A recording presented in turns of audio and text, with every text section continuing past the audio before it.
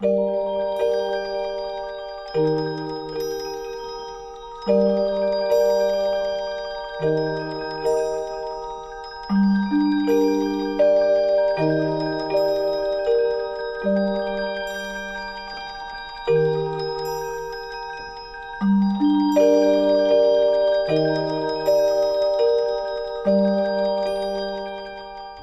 and welcome to this unusual edition of the Get Your Film Fix podcast.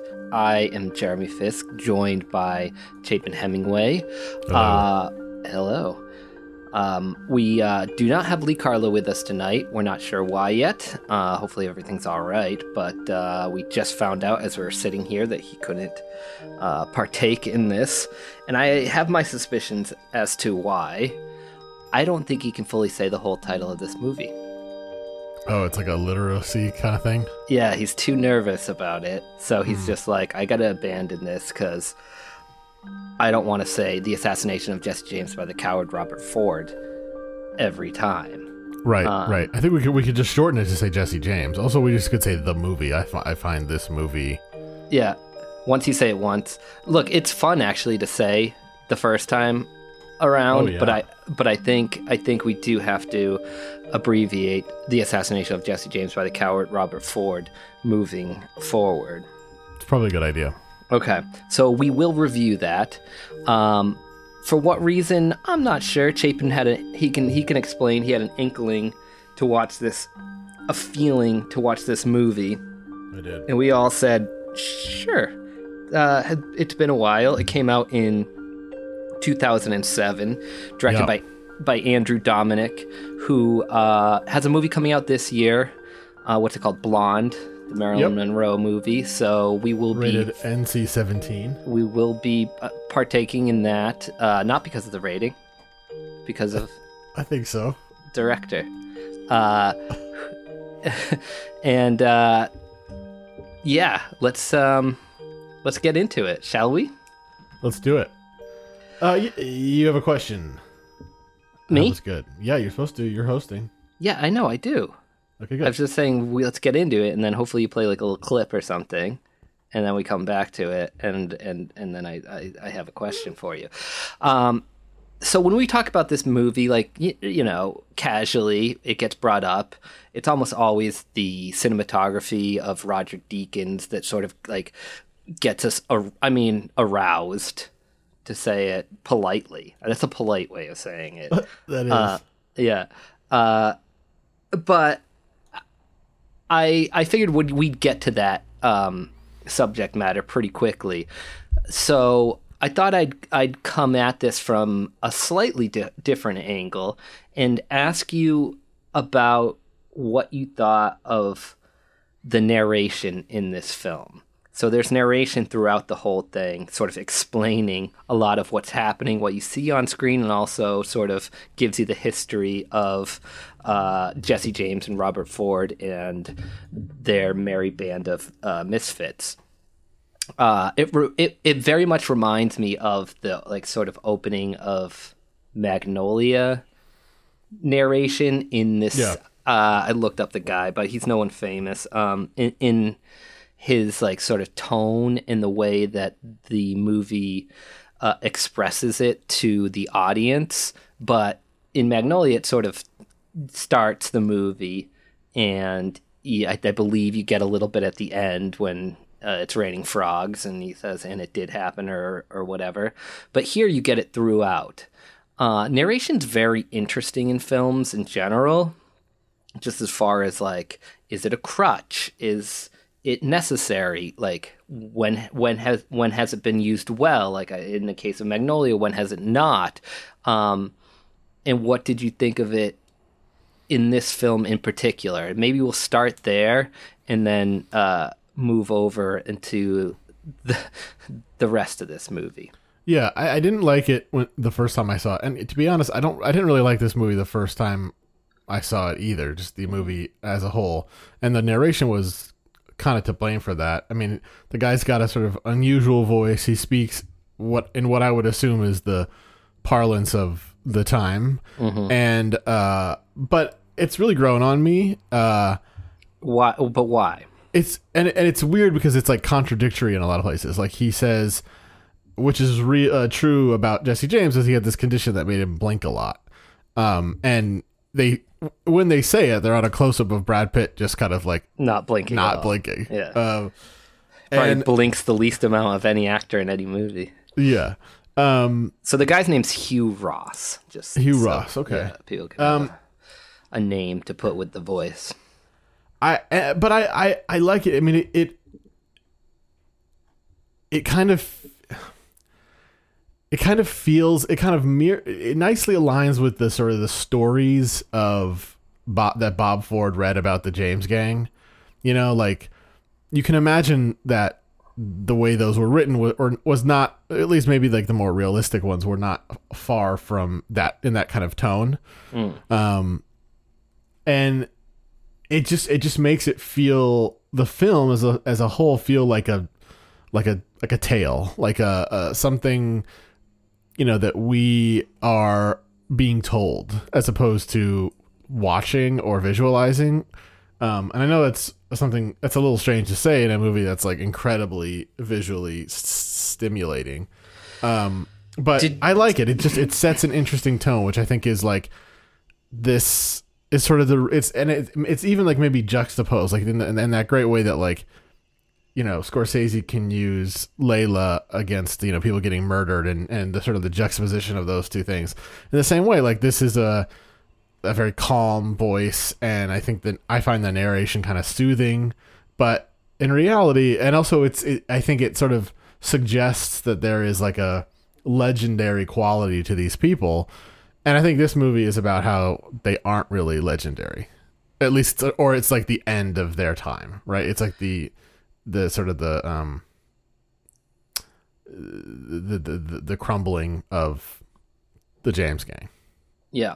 I don't know if I liked it or not. Like I found it soothing, you know, when you know, it was happening, but I also felt it to be a bit of a crutch, and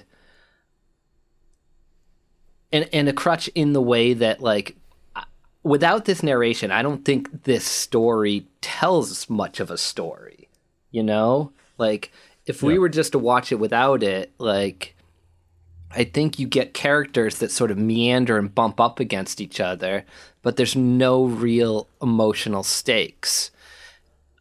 I don't know if there ever really is in this movie, and we can get into that. You don't think there's any stakes? I don't think there's, like, not really, honestly, like, not completely. I don't think that we completely care about Jesse James. I think there's more to care about with Robert Ford, but I think without the narration, it wouldn't be there. I don't know. I guess I'm struggling with it, and I guess that's why I brought it up as my question, because there are times that I felt it came together, especially towards the end, but a lot of it I felt unnecessary in this movie. And yeah, I mean, I don't know if it has to do with the drawn out nature of this film, or I don't want to say performances, because we'll get into that. There was one performance I particularly really liked, but I don't know.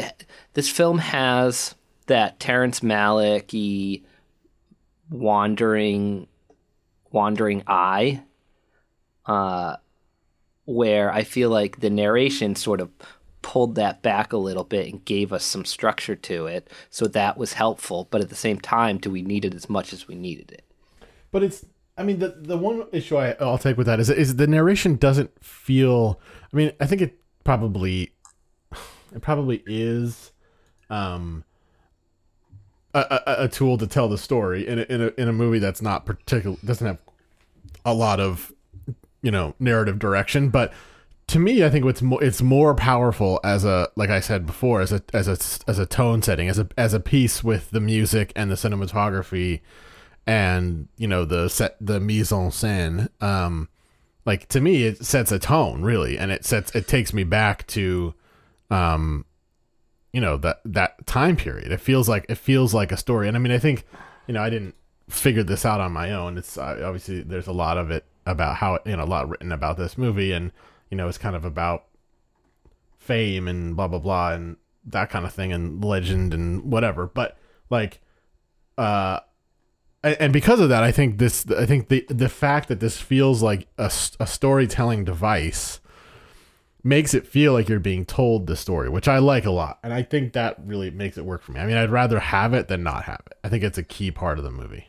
Yeah, I mean, you bring up a good point when it comes to tone and setting that tone. And, like, do you think that this movie was really that interested in telling a story, or giving you I hate to say experience, but, like, giving you something else, giving you a feeling, a moment in time and history? Like, was the story about Jesse James that important, you think, to the filmmakers here, or was it the surrounding aura of Jesse James in the time, in the 1880s, in the time period in life in America?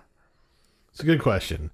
I had this thought, and I can't think of another analogous movie when I say this, but it is something I notice a lot, where there is a clear narrative, there's a clear plot, and I could lay it out for you right now if you want, but it doesn't feel like the filmmaker is interested in it. It's like the movie isn't really focused on it. There's a narrative, and we see the narrative, and we're told the narrative, and it's not like a Terrence Malick movie where there is no narrative. It's essentially like, there is, like, we're building towards things, and scenes unfold in much the way they do in normal movies. But the difference being that this Andrew Dominik doesn't seem like that interested in the sort of beat by beat. Then why have plots. a storyteller?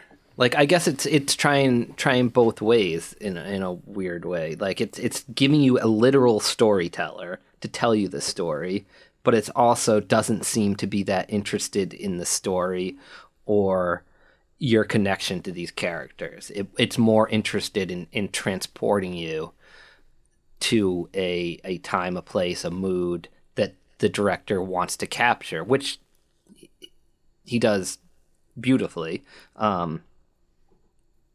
I don't know. Do you feel like it's... And I guess that's kind of what I was getting at, is like the storyteller, the narrator, is there to sort of cover up that part of it where the director wasn't that interested. Yeah, I don't think that I don't agree with that. I don't think the narration is filling plot holes. I mean, in some ways, like I said, it's like completely contrary to what's happening in the story. I mean, I feel like I could rank like Dominik's things of importance. Like, the most important thing to him was cinematography, and then like music, and then came the acting, and then we'll try to tell this story a bit. I feel like if you had to rank the tools in the director's toolbox, that's how I would do it. But then what is his intention there? So yes, those are his tools, but what is he using them for? Like, is he interested in a tone? Is he interested in I think a tone. Feeling? Yeah, Is like, I think a tone. Yeah, I would go with that, and like, and he was successful with that. He was definitely successful with that. In almost to the movie's own detriment, where you're distracted by it. We're sitting there, we're waiting, we're having seen it once, we're waiting for that train to come up around the corner and that light to shine over the silhouette of Brad Pitt and go, oh, there's one of, if not the best shots in cinema history right there. But look, like, okay, and I always go back to this, but let's say you probably had just seen it once, and let's just say we saw this once and didn't revisit it or rewatch it. But I think what makes a movie like this so rewatchable is that it, like, during this particular viewing, I sat down and I was like watching it for the plot. I was like, well, what actually is happening here? Yeah. And things happen. Like, the robbery happens. Jesse's getting, paranoid about everybody and kind of starts taking people out. And it's just, it just meanders in a way. And I also think the dialogue is like really, really well written. It feels very like of the time, but it doesn't feel wooden or, I agree. and it's obviously like an incredible cast also. But yeah, let's just mention it real quick. Like, so Brad Pitt and Casey Affleck are the two main stars, but I mean, Sam Rockwell shows up, Jeremy Renner, Sam Shepard. Who else? Who am I missing? Paul Snyder, who I think is really good in this. Mary Louise Parker, Garrett Dillahunt, Ted Levine. Yeah, James Carville. Yep. Classic. But yeah, I did the same thing this time around, where I'm like, okay, it's a good way to put it, Chapin. Like, let's see what actually happened. Like, tell me this story, because I don't remember the story of Jesse James. I remember the cinematography of the assassination of Jesse James by the coward Robert Ford, but I couldn't tell you anything about Jesse James or what he did or why he was famous or Robert Ford or this or that. And I felt like there's certain things that, like, the narrator would be like, and then, after Jesse James died, his picture sold for $2, and his body was worth more money than the president's assassin or something like that. And you're just you still go, but why? I still don't get it. Why? Right. So I think I feel like the movie's almost too close to the characters to understand the lore. Well, I think you should think of the narration as the lore.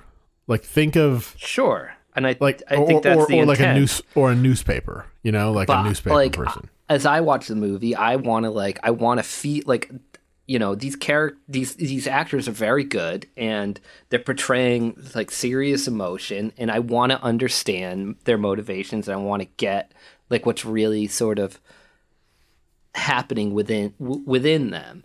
And I don't know if I completely get that. And like, by the end, am I supposed to feel bad for Jesse James? Like, why did Robert Ford go and get, like, why did everyone turn on him? It seems like why did Sam Rockwell do what he decided to do, his character decided to do? I didn't quite get the whys of all that, despite being really into these performances.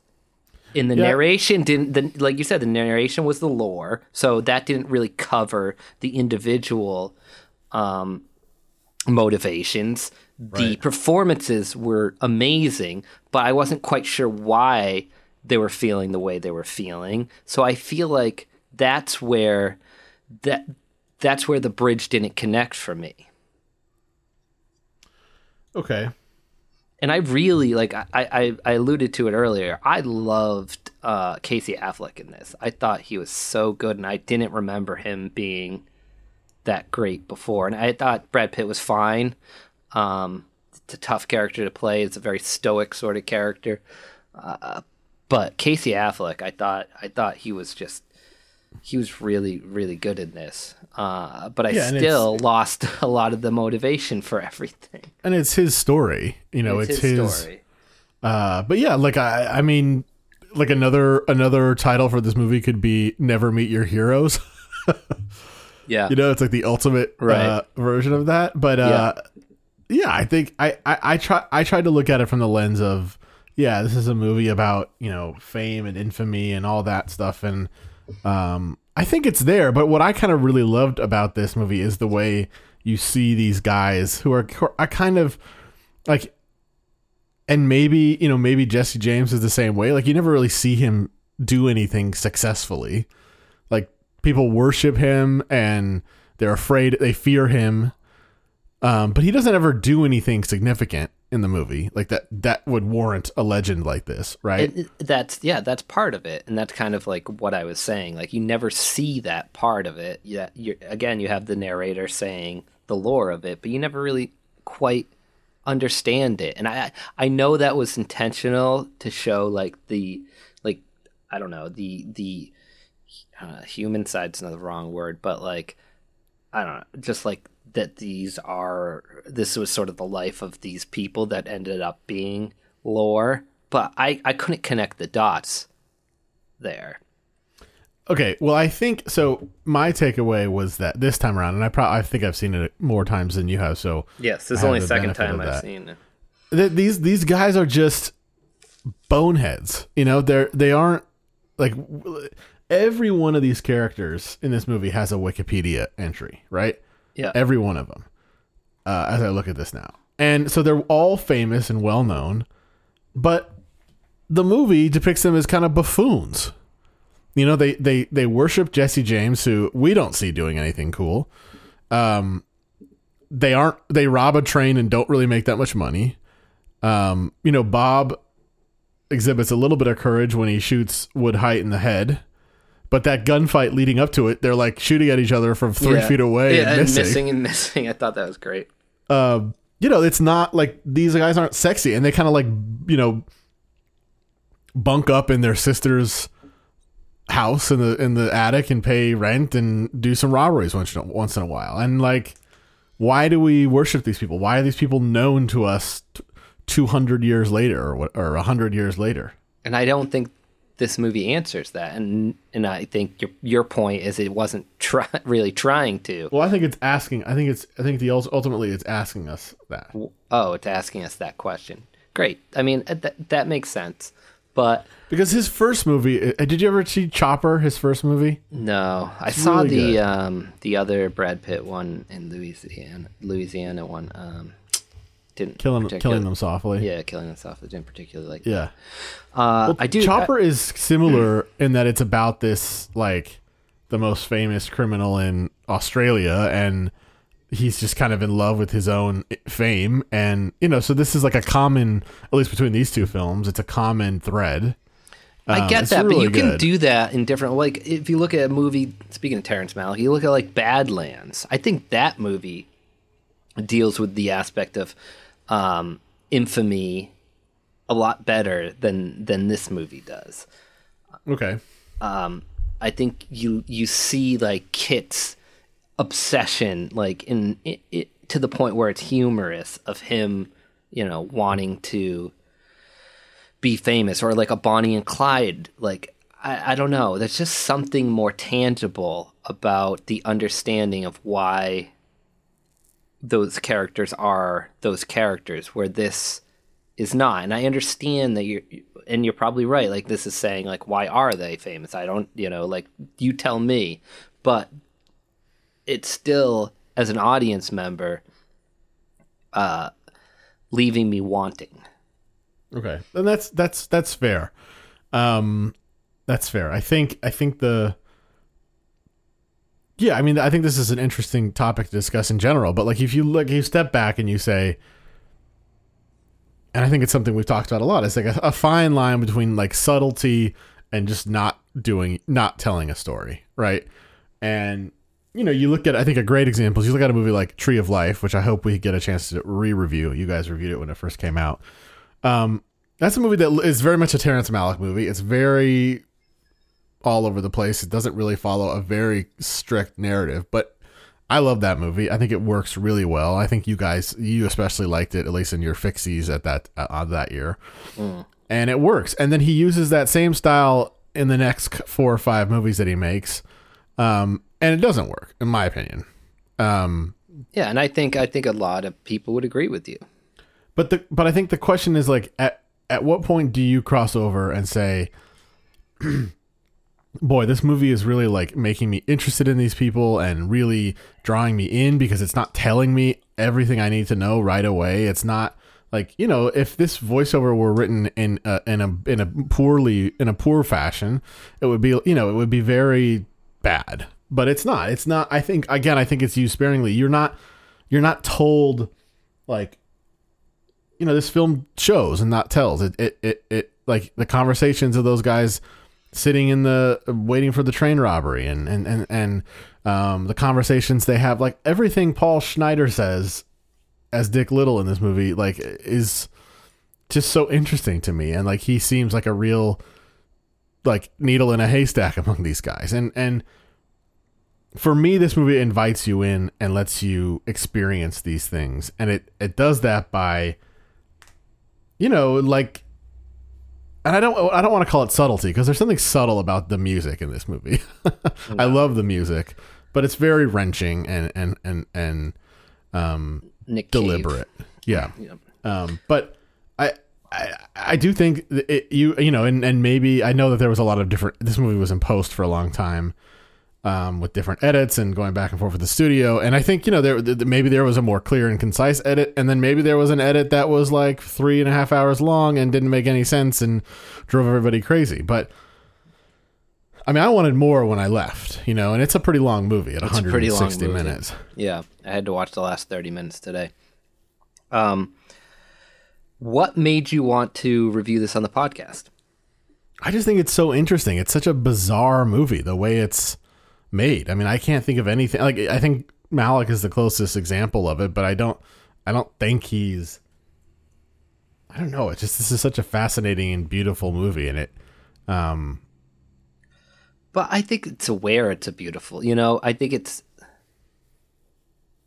If this movie didn't work on all those other levels, I think it would be a big flop. But it works as sort of a tonal film that in the sort of PTA master sort of way, where you're just like,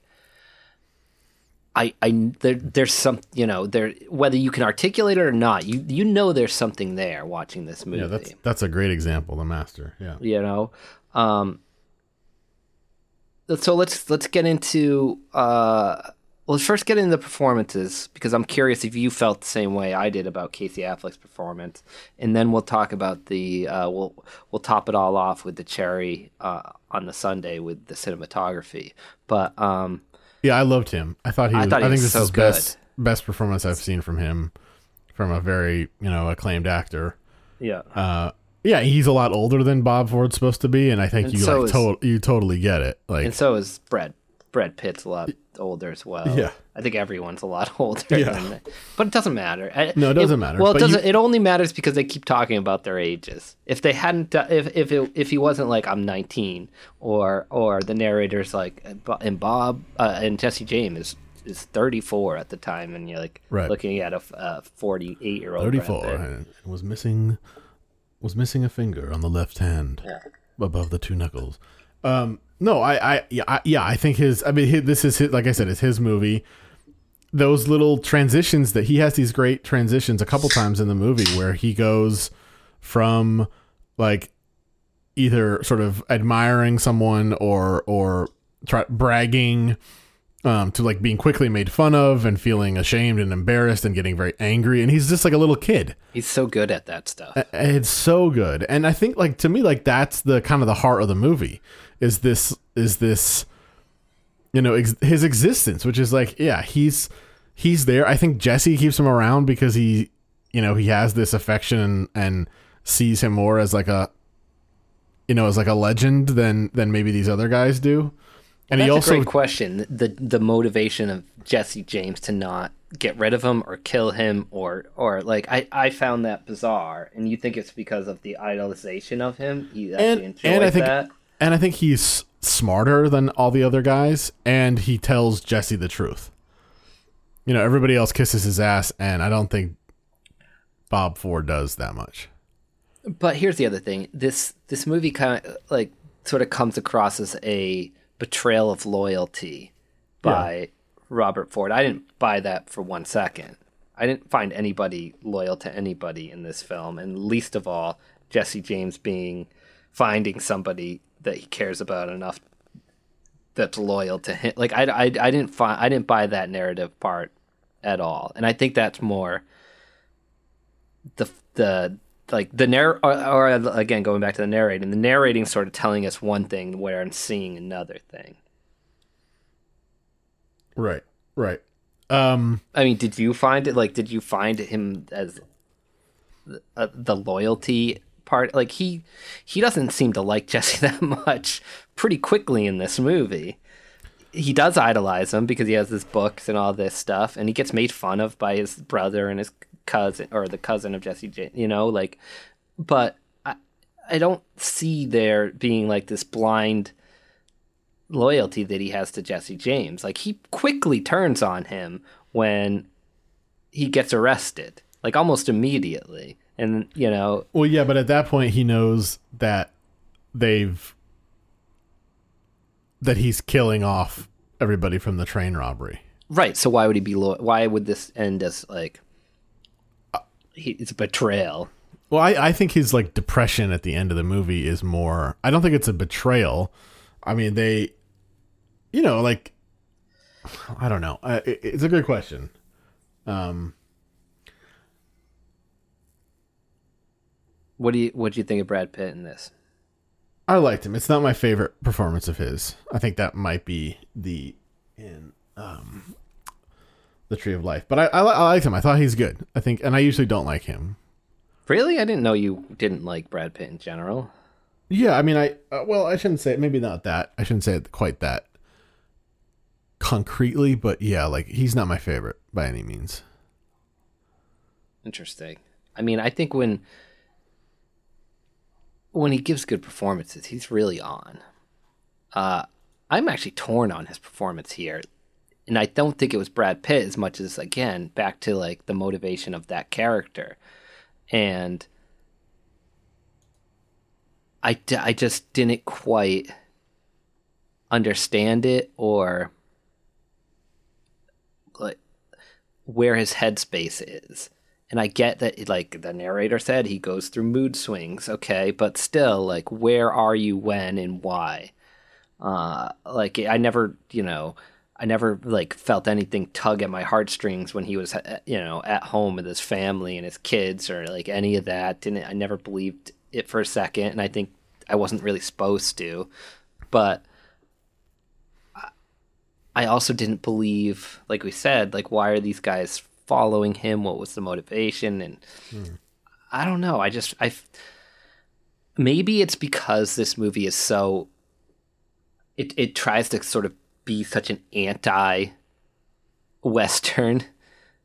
that even though I can be aware of the fact that it is an anti-Western, I'm still looking for some sort of, from Jesse James, some sort of leadership, some sort of understanding of what's going on in his mind, why people are following him, why the legend exists. And maybe this movie became too insistent on its anti-Western stance that it really it wouldn't even try to take even a little bit of any of those questions or qualities. Yeah, but the movie is, I mean, in my opinion, the movie is telling us that he's at the end of the road. Like, he's broken down and paranoid and sick, and he gets murdered, of course, and that's the end of his life. But and I don't know. I mean, I think there are, especially, there are plenty of people who are famous for no good reason now. I mean, especially now. Right. And I'm not saying that, like, Jesse James was the Kim Kardashian of his time or anything, but he was a legend. And then he says it himself. He says, he's Casey Affleck's Bob Forrest talking about all the things that are written in the books that he has, and he's like, they're all lies, or half of them are lies, or whatever. But in the way that the way he's saying that means he's also read them. Right, or he knows or at of least them, knows and, of yeah, them. Yeah. right, and yeah, so I don't know. I think it's important that he be who he is. He's charismatic. We seem to, he's played by Brad Pitt. He's got a lot of charisma. People fear him. I mean, like, again, it's sort of what I was saying about being sort of, we like these movies where we're just sort of dumped in the middle of it. Again, if you're dumped in the middle of it and you can't see anything and you can't make sense of anything, that doesn't work. But you're kind of, that part of it is a little bit left up to the imagination. These people kind of worship him. He's got some charm. They're scared of him. But he's like a living legend. This is a guy, in the movie, in the context of the movie, is in these books that we see, and he's sitting right next to them eating soup, and robbing a train with him, or they're sleeping next to each other in a room. And Bob Ford says, he's like, I never would have thought I woke up this morning and by, lunchtime I'd be robbing a train with cigars worth whatever. Yeah. Great. Well, let's is there any other performances you want to touch on? Sam Rockwell, Jeremy Renner, anything you were like, oh, that's, different or fun or unique for those character actors? Did you like Paul Schneider? I did. Maybe, actually, surprisingly. I surprisingly did. I don't really know him. Like, I know him from like Parks and Rec season 1 and 2, which he was not very good in. So to see him in this, I was very impressed. And I always like Sam Rockwell whenever he does anything. And I think he's also really good in this. I think he's so good in this too. And just, I don't know, he's just fun. But and maybe if we have time in the end, maybe we rank our top 5 Brad Pitt performances. But I thought we were doing Brad Pitt movies. I was going performances. Oh. Well, we can have the discussion. And then let's get to it. Let's talk about Roger Deakins, the work he did here. Why is it so good? Why is it so influential? Like, what is he doing differently here, you think, than his other masterworks? What is it that you're just...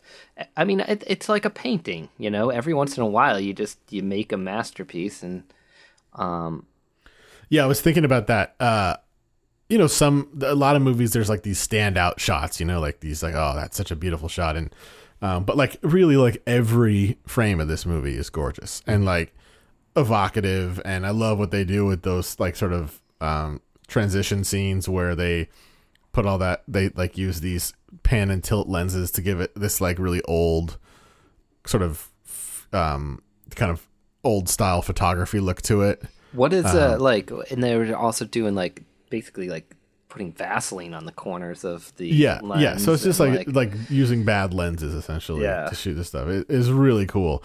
And it's just the color is so, and also the use of I noticed the use of like the old glass. I mean, apparently they built the whole like town or whatever, but just looking through the old glass and the way it bends people's faces, and I think, what most people think of is just his night work in this. And when I was watching it, I was kind of looking for the motivation, the motivated light, and like why, like a lot of times you're just like, okay, so there's clearly a light on the other side of that hill. Right. That shouldn't be there. That's lighting up this whole like world we're seeing. In this one, he was able to hide a lot of those lights and use like whatever I mean, I'm sure the lights were there, but the lanterns, the light from the train, that sort of stuff, and where it's very, very difficult to see where the real source of light is coming from. And I think that's particularly what makes it special. Okay, well, so to sort of like dig down on your initial feelings about this movie, that scene is incredible. It's it's beautiful and gorgeous, and the music is haunting, and it's like a serpent. This is like a dragon emerging. This train. Yeah. But what's the point of all that? Like, it's incredible looking, and it's like it's so evocative just in how it looks and sounds. But what are they trying to tell us with that? I wish I had a good answer for you. Are you trying to get at, like, because of its beauty?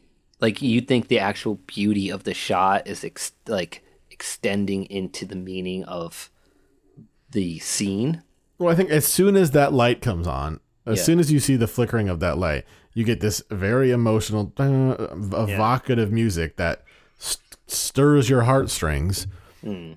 But what are they trying to say? Are they trying to say, wow, this train is really important? Or is it like, this is danger? This is opportunity. This is like, and I don't really know. I think it goes back to what I was saying earlier. It's the tone. It's not putting the motivation behind the story. It's giving you that tone, whatever it is that makes you feel, which isn't anything concrete, like you're saying. It's not about the danger of here comes the train. Like you get that sense a little bit that something big's happening, but it's more of the tone or the tone of the feeling that it evokes, and it's not anything that you can really put words to. Well, I'll just give you an example. Since I know the filmmaker, in the gray area, we have a scene with a piece of music that I ultimately am regretful that we used. Yeah, but it's very evocative and for a movie with not a lot of music and subtle music, it's a big choice, and it's meant to sort of bridge a gap that a lot of people identified in the screenplay. You might have been one of them, where these young guys are just normal white dudes, and then suddenly become torturers and private detectives, and the way we filmed that stuff and where they were walking and the location and the music with it was meant to be like, this is kind of their like descent into hell, like this is the transition. I don't think it really worked that way. And it could have been just like, this is cool looking and it sounds cool. But I think you got to pick your big moves carefully. And that's definitely the most memorable moment in the movie. It's not my favorite moment, but it's definitely the most memorable. It's probably the one, and it happens like very early in the movie as well. And so, I mean, like, if you're going to do that, there should be some intention behind it. And maybe is tone. Maybe the intention is like, here, this is it. This is where, like, this is what they do. Like, this is why they're known. We're about to get into the reason for the legend. We're doing a train robbery. All right. Well, that's good. Maybe a little piece of it, like you were asking for. Yeah. Maybe that's what it is. But I feel like ultimately, I think you like this movie more than I did. I didn't dislike it. I really respected it. It's one of those almost to the level of cinematic jerk-off movies where it's just, there's something about it that you just in your bones understand that it's a well-made film. But I also don't think you're totally disagreeing with me in the lack of story / character motivation that would have been nice to really push it along. I think that comes with multiple viewings, and it's an interesting thing to discuss, right? Just like if you miss it on the first viewing, can your expectation be that? Right, like it's like the little joke we make where, like, at the film festival, it's like, you know what, you gotta watch it one more time to really get all the the nuances. Sit back down. Sit back down. It's another 3.5 hours. Yeah. But that's the way we watch this. And I think like the cinematography and the music like really draw you in. They make me like want to go, oh God, I want like a cinematic jerk off night. And you put it on and it's like, oh yeah, there's a little bit more going on here than just that. And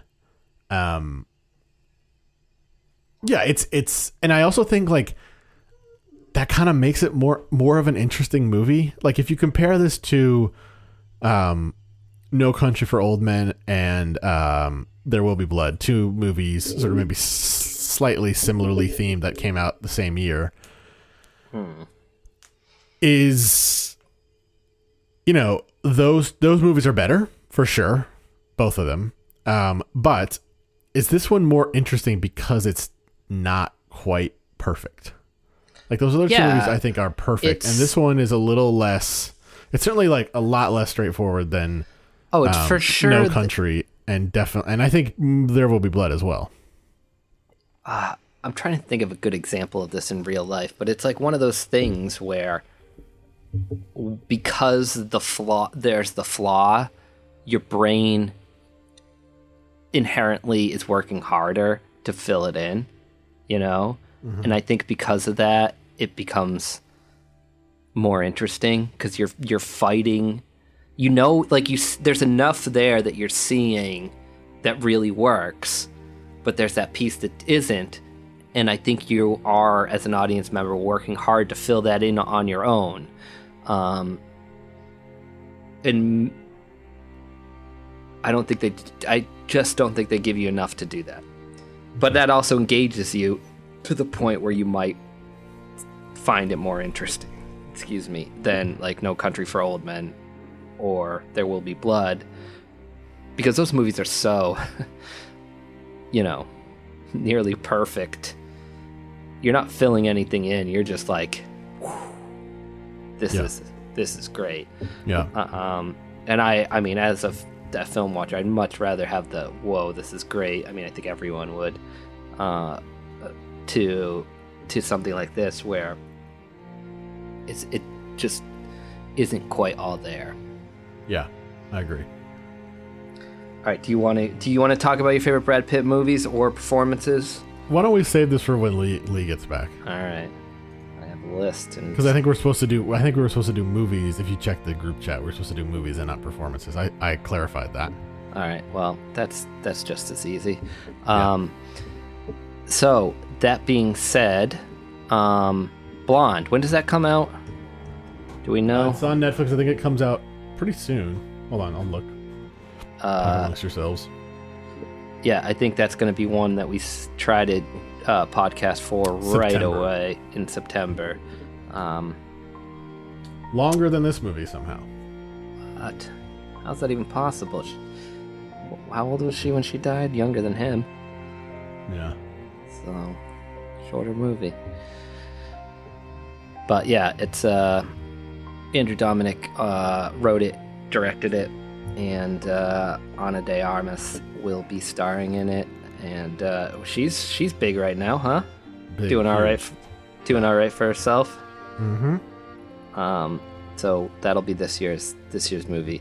All right, Chapin, anything else you want to add about the assassination of Jesse James by the coward Robert Ford? No, nothing. All right. Well, thanks for joining us today. Check us out on Instagram. Email us at feedback@gyff. I don't remember what it is anymore. Just check us out on Instagram. DM us. I think it's getyourfilmfixpodcast@gmail.com. There you go. That sounds about right. And hopefully we will have another one for you soon. All right.